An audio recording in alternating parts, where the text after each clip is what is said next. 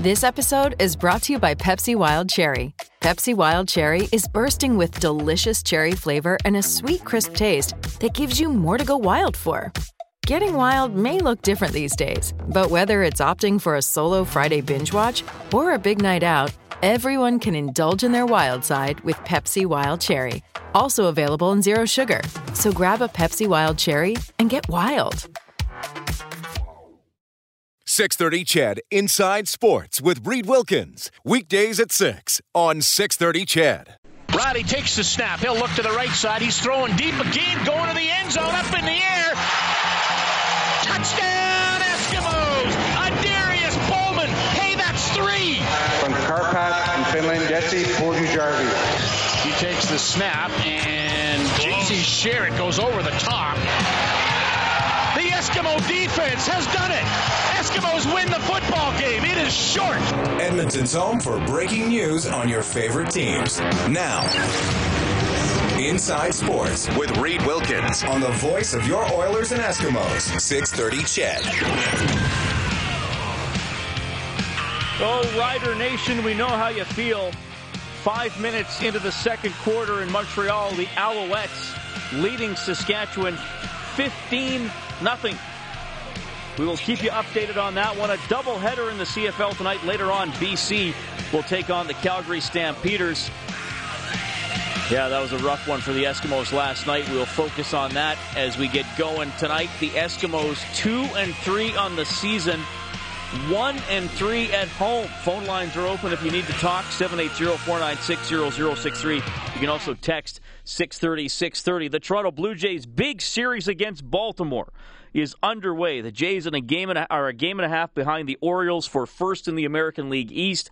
It is 3-3 Toronto in the third inning. The Jays hit 3 solo home runs in the bottom of the first. Bautista with his 13th, Encarnacion with his 28th, Tulowitzki with his 17th. Estrada and Gausman, the pitching matchup, so we'll keep an eye on that one tonight as well. The Oil Country Championship over at the Glendale, the second round winding down. Brock McKenzie has the lead, a 65 today. He's 12 under for the tournament, one up on Joseph Harrison, who is still finishing his round. The top Canadian, Riley Fleming, he's in third place at 10 under par. We'll look a little deeper into that leaderboard and tell you about a couple of local guys as we move along tonight. And the PGA Championship at Baltusrol Golf Club in Springfield, New Jersey. Jimmy Walker and Robert Streb, both 9 under after 2 rounds. Streb tying a major championship record. He shot a 63 today. Emiliano Grillo, Jason Day in the hunt. They're 7 under par, 2 off the lead. Henrik Stenson, on the heels of that historic performance at the British Open, is in 5th place, 3 back at 6 under. Thank you so much for tuning in tonight. My name is Reed Wilkins. It's Inside Sports on 630 CHED. It is 6:08. Matthew Panashik is working on the other side of the window as our studio producer this evening. And Matthew, before I bring you in here, I found a song and put together a little something about the Edmonton Eskimos and the game last night.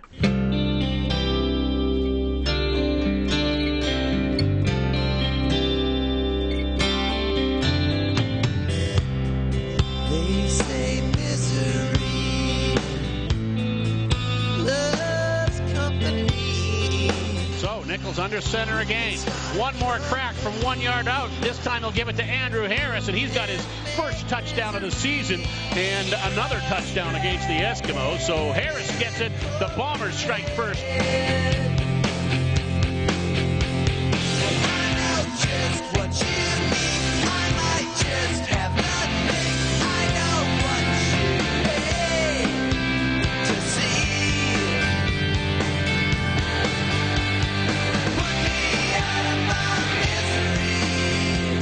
Nichols will drop back, looks to the left, looks to the end zone. He's got Adams there. Touchdown, Winnipeg.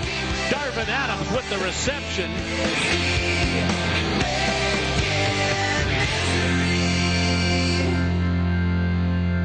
Riley looks to the right side, throws, and it is intercepted. Picked off on the far side.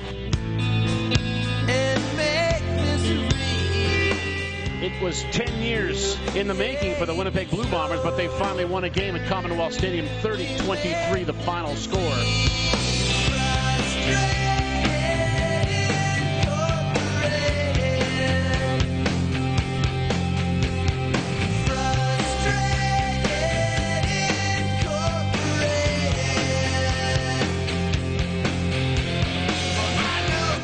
Well, frustrating, even a little confusing, as the Eskimos lose 30-23 to the Winnipeg Blue Bombers. Matt Nichols rolls into his old home and completes 78.8% of his passes, throws for 304 yards.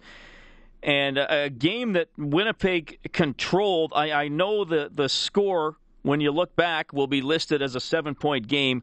Let's face it, it was never that close. A window-dressing touchdown at the end of the game, and even if the Eskimos would have recovered the onside kick, they would have needed about 10 times the miracle they got against Saskatchewan to tie it late. The Eskimos were basically trailing by 2 scores most of the game, and pretty much a complete failure on defense and another slow start on offense. And to me, it's time to worry about this team. 2015, wonderful season. I think now, well, maybe not, but for me, it's gone. It was glorious. You'll have fond memories of it. It was a magical team. It was a team that was successful in almost every clutch situation that they faced. It was a team that made a lot of plays. And now we're seeing the exact opposite. All the worries about the defense that were apparent in Week 1 against Ottawa, and you weren't sure which way they were going to go, just keep popping up. And I mean, we'll talk about the offense too tonight, but it's a club that simply cannot defend. I mean, the Edmonton Eskimos look like a team that are, I'm going to be pretty harsh here, look incapable of playing any sort of solid defense. I know for me, in the stands last night, you know, as a fan, obviously you're obviously hoping for the best and someone is going to step up and make a play. The rational part of my brain felt like that the Winnipeg Blue Bombers, not the Hamilton Tiger Cats or the Ottawa Red Blacks, the Winnipeg Blue Bombers were going to move the ball at will. And they pretty much did. I mean, yes, you could argue, all right, they settled for field goals. Yes, you can argue the Eskimos' offense didn't do much to help out. Fair points. But there was always somewhere for Matt Nichols to put the ball and always somewhere for him to go to a receiver who was pretty much wide open or had extremely soft coverage. And look, football is a sport geared so the offense has an advantage. The rules are geared to give the offense an advantage. But when you see receivers getting 10, 12, 15-yard cushions and a team that repeatedly, like Winnipeg was doing last night, getting 5, 6, 7, 8 yards or more on first down, then, you know, it's a problem. The Eskimos lost some guys. I don't think the talent is there. I know Mike Benavides continues to get crushed as a defensive coach.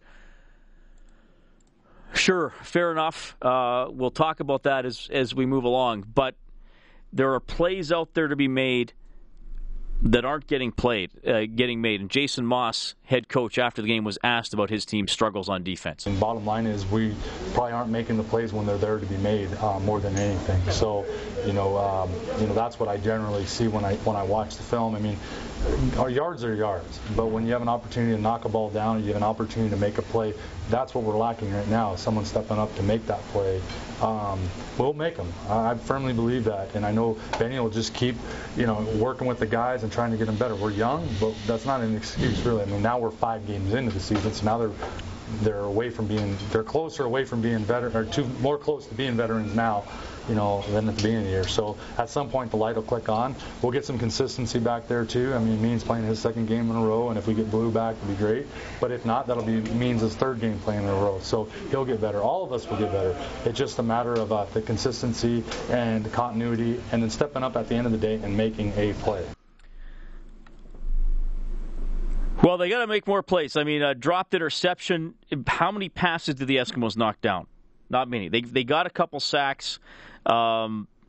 sure, but there was no tone set earlier in the game. They got rolled over on the opening drive of the game, and again, the offense didn't respond. Here's the thing.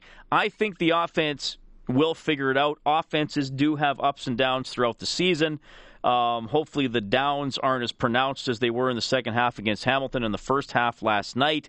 I just continue to worry, can the Eskimos get a stop or a turnover or some kind of a defensive win when they really need it?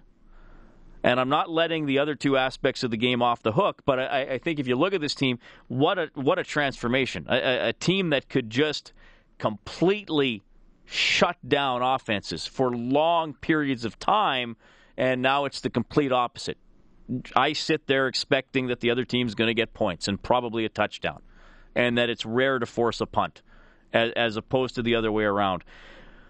And I think it's a little bit of both when it comes to the scheme, and then it also comes to the talent. And Pat Watkins clearly not healthy, so something has to be done there. And Marcel Young, I think, remains a weak link on a defense that now has, not as much talent around him.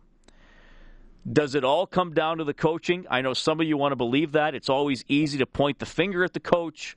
Fair enough. I think Benavides has to keep working and figure out what works for this team. You also have to remember Chris Jones is currently losing 15-0 to a pretty subpar offense in the Montreal Alouettes because Saskatchewan doesn't have the horses. So I don't think this roster with Chris Jones as the defensive coach, I don't know if they're that much better. I don't think they are that much better.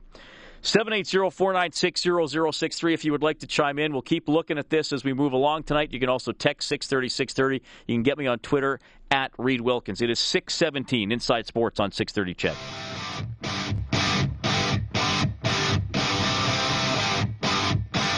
You're listening to 630 CHED Inside Sports with Reed Wilkins. Yeah, we are rolling into the long weekend. What's all going on? Taste of Edmonton ends tomorrow. I've been to Taste of Edmonton several times. Love it. One of my favorite festivals in the city. K-Days wrapping up. What else, Matthew? We got Heritage Days. Is the Heritage Days started already? They start tomorrow. Starts tomorrow. Are they hip here again tomorrow? They are, and I will be there. So if you Another see concert? If you see me, I'll have my Sharpie ready to go to get you can get autographs from me all you want.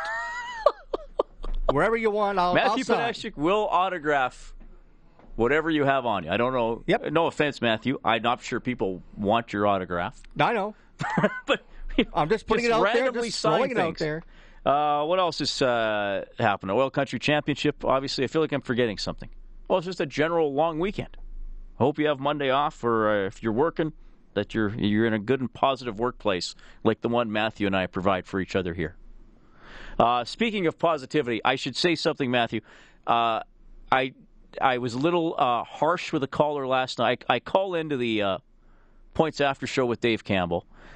And as you know, Matthew, a big part of this job is talking to people in the public, the listeners.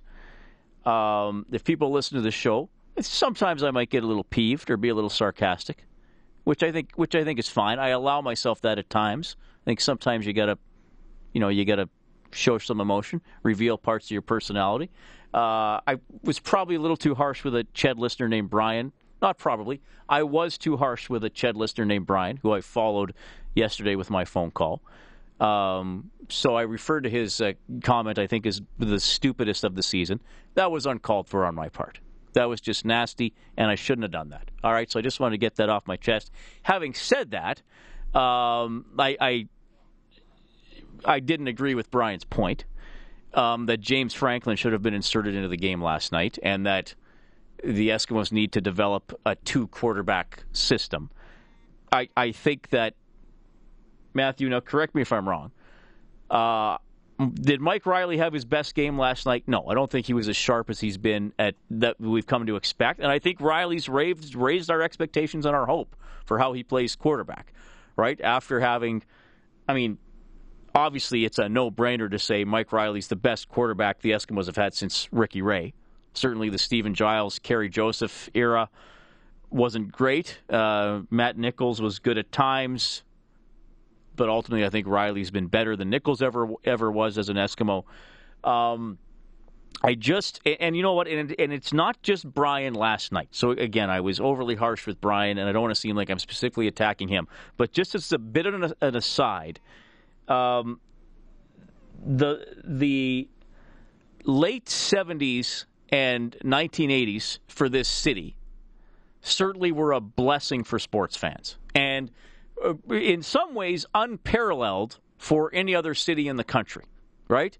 I mean, Montreal got to enjoy tons of Stanley Cups, but I mean, if you look at what the Eskimos did and then the Oilers did through the late 70s, and really you could say it ended in 1993, right, when the Eskimos won a Grey Cup and the Oilers, even after winning their fifth Stanley Cup in 1990, went to the conference finals in 91 and 92, the city was pretty blessed with teams going deep into the playoffs and winning championships.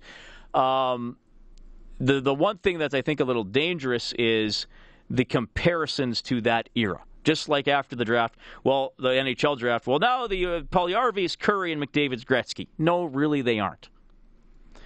And the one thing when it comes to the football side of things is, well, why don't the Eskimos, use two quarterbacks the way they used to use? The caller last night made a Lemmerman and Wilkinson comparison. That was 40 years ago. And then, Wilkinson and Moon used the two-quarterback system. Fair enough, it worked at the time. But even in 81, when Wilkinson came off the bench to win the Grey Cup, that was Moon's team already by that year. They weren't using the two-quarterback system. They used Wilkinson because, quite frankly, Moon wasn't having a good game. And the caller last night even said, well, look how it worked with Moss and Ray in the two-quarterback system. I hate to break it to everybody, but you should know this. This isn't ancient history. Ricky Ray and Jason Moss were never in a two-quarterback system. Jason Moss got hurt in 2002. Ricky Ray played awesome and kept the job. And sometimes Moss played in 2002 because Ray still had some struggles, and Moss had been a starter, so Higgins would put him in. But it wasn't like a planned, hey, yeah, let's use two quarterbacks and mix it up. No, it was Ray's team. And then Jason Moss played in 2004 because Ricky Ray wasn't on the roster. He was in the NFL. And then in 2005, yes, Jason Moss came off the bench to win a couple of playoff games. That wasn't part of the plan. It was because Ray wasn't moving the ball. And if you remember the 2005 season, oftentimes fans wanted Moss to play, and Machocha stuck with Ricky Ray. So that was not the two-quarterback system. That was the luxury of having a backup who had played a lot because Ray had gone to the NFL and he'd been a starter before Ray got here. So let's not romanticize the two-quarterback system because, quite frankly, no one does that, and it's generally a bad idea. That's all I'm saying. I believe we got Matthew on the line. Hey, Matthew, you're on with Reed on Inside Sports. Hey, Reed, can you hear me okay? Yes. Two-quarterback system in the Canadian Football League, stupid. Stupid, stupid, stupid. I want to get that out of the way right now. Whoever's suggesting two quarterbacks, stupid, you should go take a lap, bud. If you're going to suggest that, you should go definitely take a lap. You're right. It does not work. Even like in the NHL, running two starting goaltenders, rotating that also does not work. It's one and the same. I called into Dave's show last night after the game, and I was just totally irate. And one of the things that I was mostly irate about was after Winnipeg's first two drives, they had 165 yards through the air. That should tell you everything that you need to know right now about our secondary. I've had some time now to dissect the game. I've calmed down. I've sobered up. And,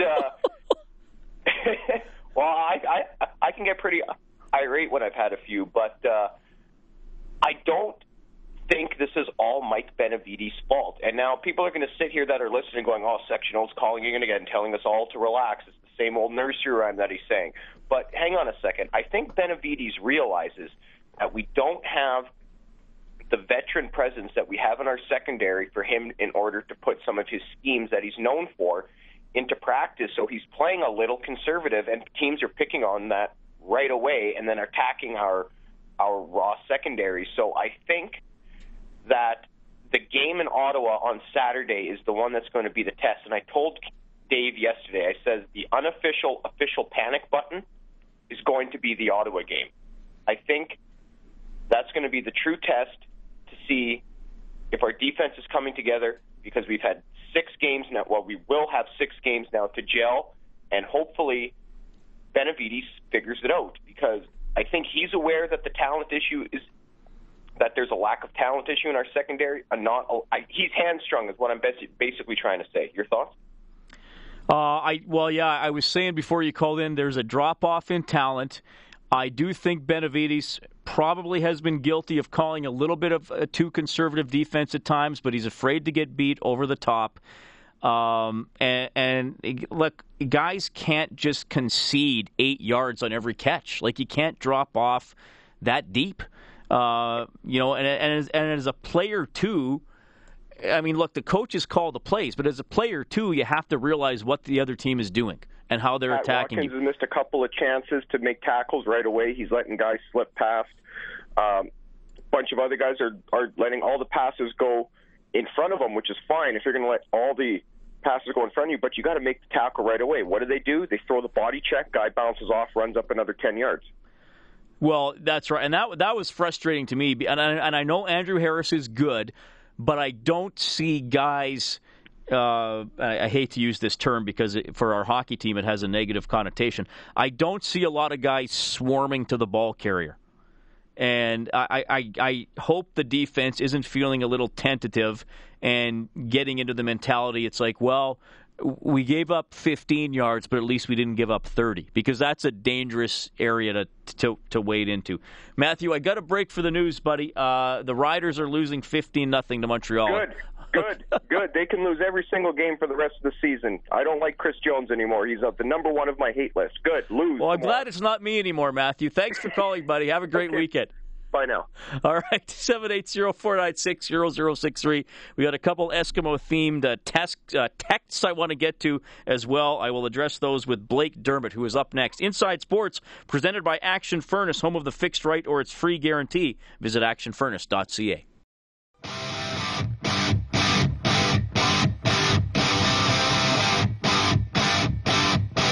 Is Inside Sports with Reed Wilkins on Edmonton Sports Leader, 630 CHED.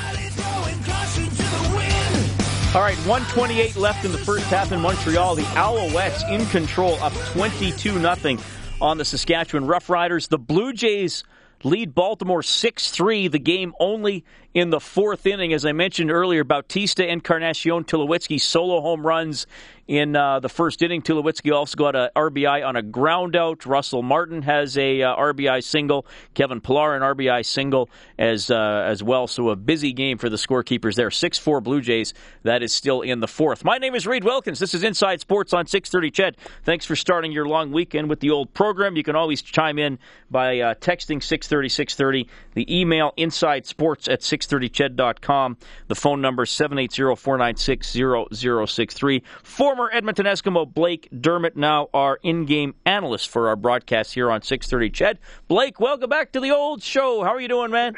I'm doing good. Good evening, Reed. Good to be on. Now, do you get the long weekend off? Do you sit around and watch game tape? Do you watch old game tapes of yourself dominating on the offensive line? How are you going to be spending it?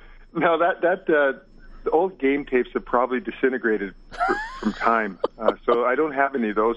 No, I'll be. I'll do things around the house, get the yard cleaned up, watch a game. I'm watching this game here tonight, and seeing Montreal having a heck of a first half, kind of like we saw last night with Winnipeg. They just seem to be doing things right, and with Edmonton not doing things very well. It's interesting to me, Blake, and I know I'm getting ahead of myself here. Montreal obviously has this lead, but if Montreal wins and BC wins in Calgary, which to me is another interesting matchup, I guess BC beat them back in week 1. But if Montreal holds on to this big lead and BC wins, 4 teams in the West will have 2 wins, right? Exactly. Oh, no, pardon me. Saskatchewan only has 1 win. We'll have 2 wins or less. 4 of the 5 teams would have 2 wins or less. And that's what I said at the beginning of the year. I think the parity in the West is going to be very, very difficult for a team to come out of this division with 13 wins. you could be in first place and have 12 wins just because the way teams are going to be able to beat up on each other. And I really think that it's a lot tighter in our conference and throughout the league. I don't think anybody's going to run away with it. You're not going to see 14 wins, I think, with any team this year. It isn't going to happen. Yeah, very unusual last year for Edmonton and Calgary to both have 14 wins and then obviously not even play in the Grey Cup because they were in the same division. Blake, I want to read a text you here from Bruce. He goes, what I noticed about last night's game was not just a lack of urgency, but a lack of passion. Matt Nichols had something to prove, and his passion helped. What are your thoughts? Yeah, that's an interesting one from Bruce. And I know, look, deep down, I'm a fan. I talk to other sports fans, both when I'm working and in my personal life. And a lot of times when a team loses, especially when it's that person's favorite team, it's, well, they didn't try hard enough. They didn't believe in themselves. I don't know in my mind if it was a lack of passion from the Eskimos or they just have a lack of talent in some areas, and they certainly had a lack of execution last night. But I'm interested what you saw, Blake. Does a lack of passion figure into what happened last night? No, but you know what I think? There's a whole bunch of things. I think you mentioned a lack of talent, and I think at this point in the Eskimos season, they certainly have that. And that isn't to say that talent isn't going to develop into something else, but I mean when you look at the amount of new people that they have on their team, and you look at the games that they've played, okay, they're 5 games in. You've had career backups, which is what I would call Matt Nichols. He had the best game he's played in probably 3-4 years, maybe the best game ever that he's been in the CFL. Masoli sets a CFL record for 23 passes and completions in a row. This is a guy who was cut by Edmonton and has been in Hamilton for 3 years now and is finally getting an opportunity to play. And believe me, that if they had Collaros, he wouldn't be playing. So he is another guy, career backup, had a career game. And then you just go down the line. The beginning of the season, guys, the first game of the year. Trevor Harris comes in and has a 92% completion percentage against this Eskimo defense. There are quarterbacks within this league that have never played, that are backing up, that are just dying to play the Eskimos defense right now. They are legend makers, and when you look at, they're averaging 33 points a game, or almost 34 points a game over the course of the season. When last year they were at 14.5. There's a big problem. And you can say that problem is, like you mentioned, maybe they don't have the talent level. It's inexperience. Look at how many guys that are new to the team. There's just a ton of things that could make that up. And it may not be one, but it may be a number of things. So, and then the other thing is, take the team, getting back to your question, take the team that won the Grey Cup. And how many guys are sitting in the locker room? Man, we're Grey Cup champions. We're going to be okay. We're going to be able to come back. We're going to do that. I don't think there's a lack of confidence in that locker room. I think there might be too much confidence in that locker room, and it's based on what? It's not based on the current group of Eskimos. It's based on what they had last year, and that is a common thread for human beings and for professional athletes. A lot of guys can still live in the past and have a tough time living in the present. And that's something that it's early enough in the season that this coaching staff has to beat out of these guys, because they are not last year's team. They are this year's team. And they always seem to do that when they go, wow, it doesn't matter to us that we haven't won in that town for the last 10 years. That was those teams. This is our team. They can spin it any way.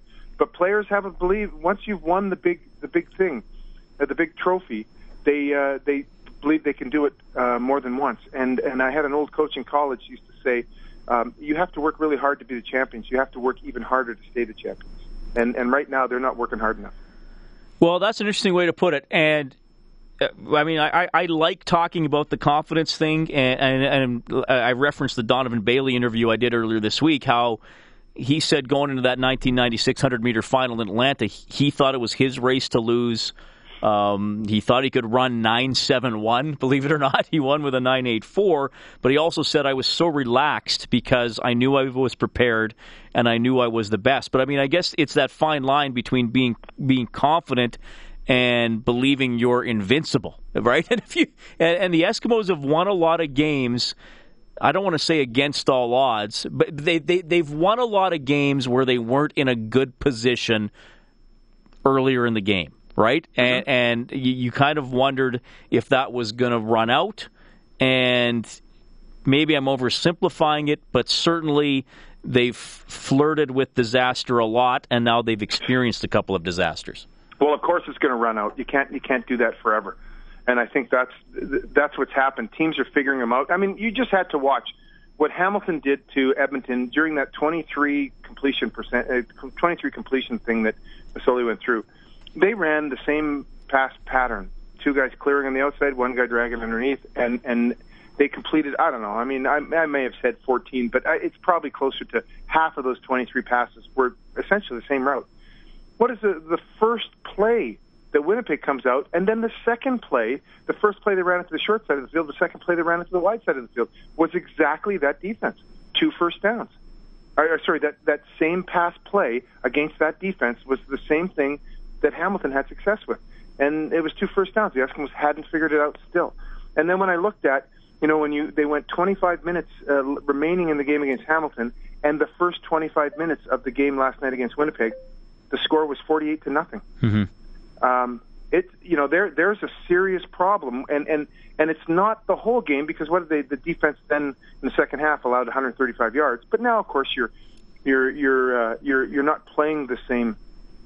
You're not playing the same offense because you've got different guys in different positions, and there's been adjustments made. But it's still, for 48 minutes they gave up 48 points and did nothing on offense, and that's troubling to me. That's troubling to the fan, and that's troubling to the coaches. And I know Jason Moss. We talked to him before the game, and he made reference to there's an awful lot of learning that's got to be done, and at some point. You have to make a determination as a coaching staff. Are these guys worth spending the time learning with them, or do we move on with somebody else? And and he also mentioned that there are reasons why guys are backups and guys aren't backups. And right now the Eskimos are forced to play some players in starting positions that maybe they're not ready for them yet. Blake Dermott joining us Inside Sports on 6:30. Ted, it is 6:43. The Eskimos now with a bit of a break. They play again next Saturday against Ottawa. That's August 6th. We'll have it for you on Ched 3:30 for the pregame show. The kickoff will be at 5. All right. Somebody's making fun of me here, justifiably so, Blake, so I'll read you this so we can end with a bit of a laugh. David says, hey, Reed, since when did football players start wearing metal helmets? You said that was the reason they took the storm break last night. I was laughing pretty good over that one. Well, the face masks are metal. Look, my point was there's lightning concerns, David, so I'm sorry if I if I got the exact composition of the helmet. Hey, there are screws in those helmets, and they will cause a problem if the lightning gets close. Yeah. So how many games did you have delayed by rain or lightning during your career, Blake? Do you remember any that stood out, or did you just keep playing? It was funny. I mean, you got to remember, I played in the time when guys, if you had a headache, you just sucked it up and you played. And now if you have a headache, you may be out for 6 weeks. Right. And so we played in games where there was lightning. I do remember the only one time that a game was called because of lightning. And we were all out in the field, and the lightning was going, and it was coming off, and it was really, you could hear that it was one of those ones where the lightning would go and the thunder would hit within a second. So you knew it was right on top of you. Mm-hmm. And then there was a big crack of lightning, and then all of a sudden we're in Regina, and all of a sudden all the lights went out in the stadium. And guys started running before the referees could say, that's it, we're off the field. We were beating the refs. We were underneath the stadium within 15, 20 seconds. And the trouble was that in the locker room in Regina, of course, when the lights are out, you can't see anything, and it's not a great locker room. So we were all sort of stumbling around in the absolute pitch dark. No lights, no matches. Maybe one or two guys. Maybe a coach had a cigarette, so you'd see a lighter going someplace. But that was it. It was. We were off the field for probably about 45 minutes, and that was the only time it happened. And it was pretty scary. A coach had a cigarette. That's probably different than today as well. Blake, I hope you have a great weekend. Thanks for making time for me tonight. And, of course, we'll do this next week as well. Really appreciate it. Same to you, Reed. Have a good weekend. That is Blake Dermott checking in, our in-game analyst for the Edmonton Eskimos. They are 2-3, and, man, they've already played 4 of their 9 home games. We'll see which way they go. You can keep the text coming to 630. You can phone in 780-496-0063. Some hockey news to get to as well, and we'll keep chatting as we move along. Your home for breaking news and expert opinion. Inside Sports with Reed Wilkins on 630 CHED.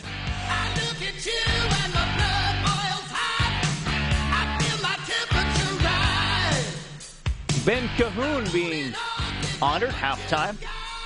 The Montreal-Saskatchewan game, three-time Grey Cup champion, one of the greatest receivers in the CFL over the last 25 years or so. The Alouettes taking it to Saskatchewan tonight. It is 22-0 at halftime. We'll keep you updated. Inside Sports on 630 CHED. Thank you so much for tuning in tonight. The Edmonton Oilers, by the way, signing defenseman David Musil to a one-year contract. He was a restricted free agent. 23 years old, drafted by the Oilers 31st overall in 2011, played 67 games with Bakersfield last season at 14 points. He's played 4 career games with the Oilers, picked up a couple of assists. All right, 6:51, Matthew Panashchik working as our studio producer this evening. Matthew, I don't know if you looked at some of these numbers. Total offense last night for the Blue Bombers, 441. Holy. The Eskimos wound up with 366 yards, most of those in the second half. At halftime, the Bombers had outgained Edmonton 312 to 111. 201-yard difference. Time of possession for the game, I'll round off some of the seconds here. 36.5 minutes for Winnipeg, 23.5 minutes for Edmonton. See, the offense, Reed's got to learn how to stay on the field a lot longer because this defense, as we've all been saying, isn't very good. I think so far this season, the front four have only gotten 8 sacks in 5 games this season. That's not very good for a team, as far as I'm concerned. 8 sacks in 5 games? Yeah, that's tough. They haven't been getting a lot of pressure, Reed. They just haven't. Well, no, because they're dropping everybody into coverage. And there was a play yesterday. The Eskimos only rushed 3 and dropped 9 and still gave up a first down gain. I mean, I think to me the problems are in the secondary, not as much up front. But yeah, I mean, the offense has not been good enough the last 2 games. I still think that they'll be able to score, that they'll be able to produce more points than they have over the last 6 quarters. But I mean, Bowman, a couple of drops, a couple of big hits. Corey Watson obviously got shaken up in the game as well. Getzlaff, okay depth guy. Ajay, okay depth guy. I think they missed Kuhorn there. And John White finished with 4 carries for 8 yards, so they did get the ball to him in the passing game. Darrell Walker, huge game, 11 catches for 148 yards and a touchdown. He was certainly the primary target. So I'm not sitting here really worried about the offense. I think they're going to be okay. I think they'll be able to score. I think they'll do better than they have the last couple of games. I still like the way Jason Moss calls the game. I like the way they attack. I think they attack different parts of the field. I think they do different things. Now, did they do enough? Did they take the pressure off the defense? No. But, I mean, the defense didn't exactly do its job either. So, it was a team failure over the last 6 quarters, but I'm much more worried about the defense as we move along. 780-496-0063. You can text 630-630. Winnipeg's last win in Edmonton was the Milt Stegall catch in July of 2006. The 10th anniversary of that was last Wednesday.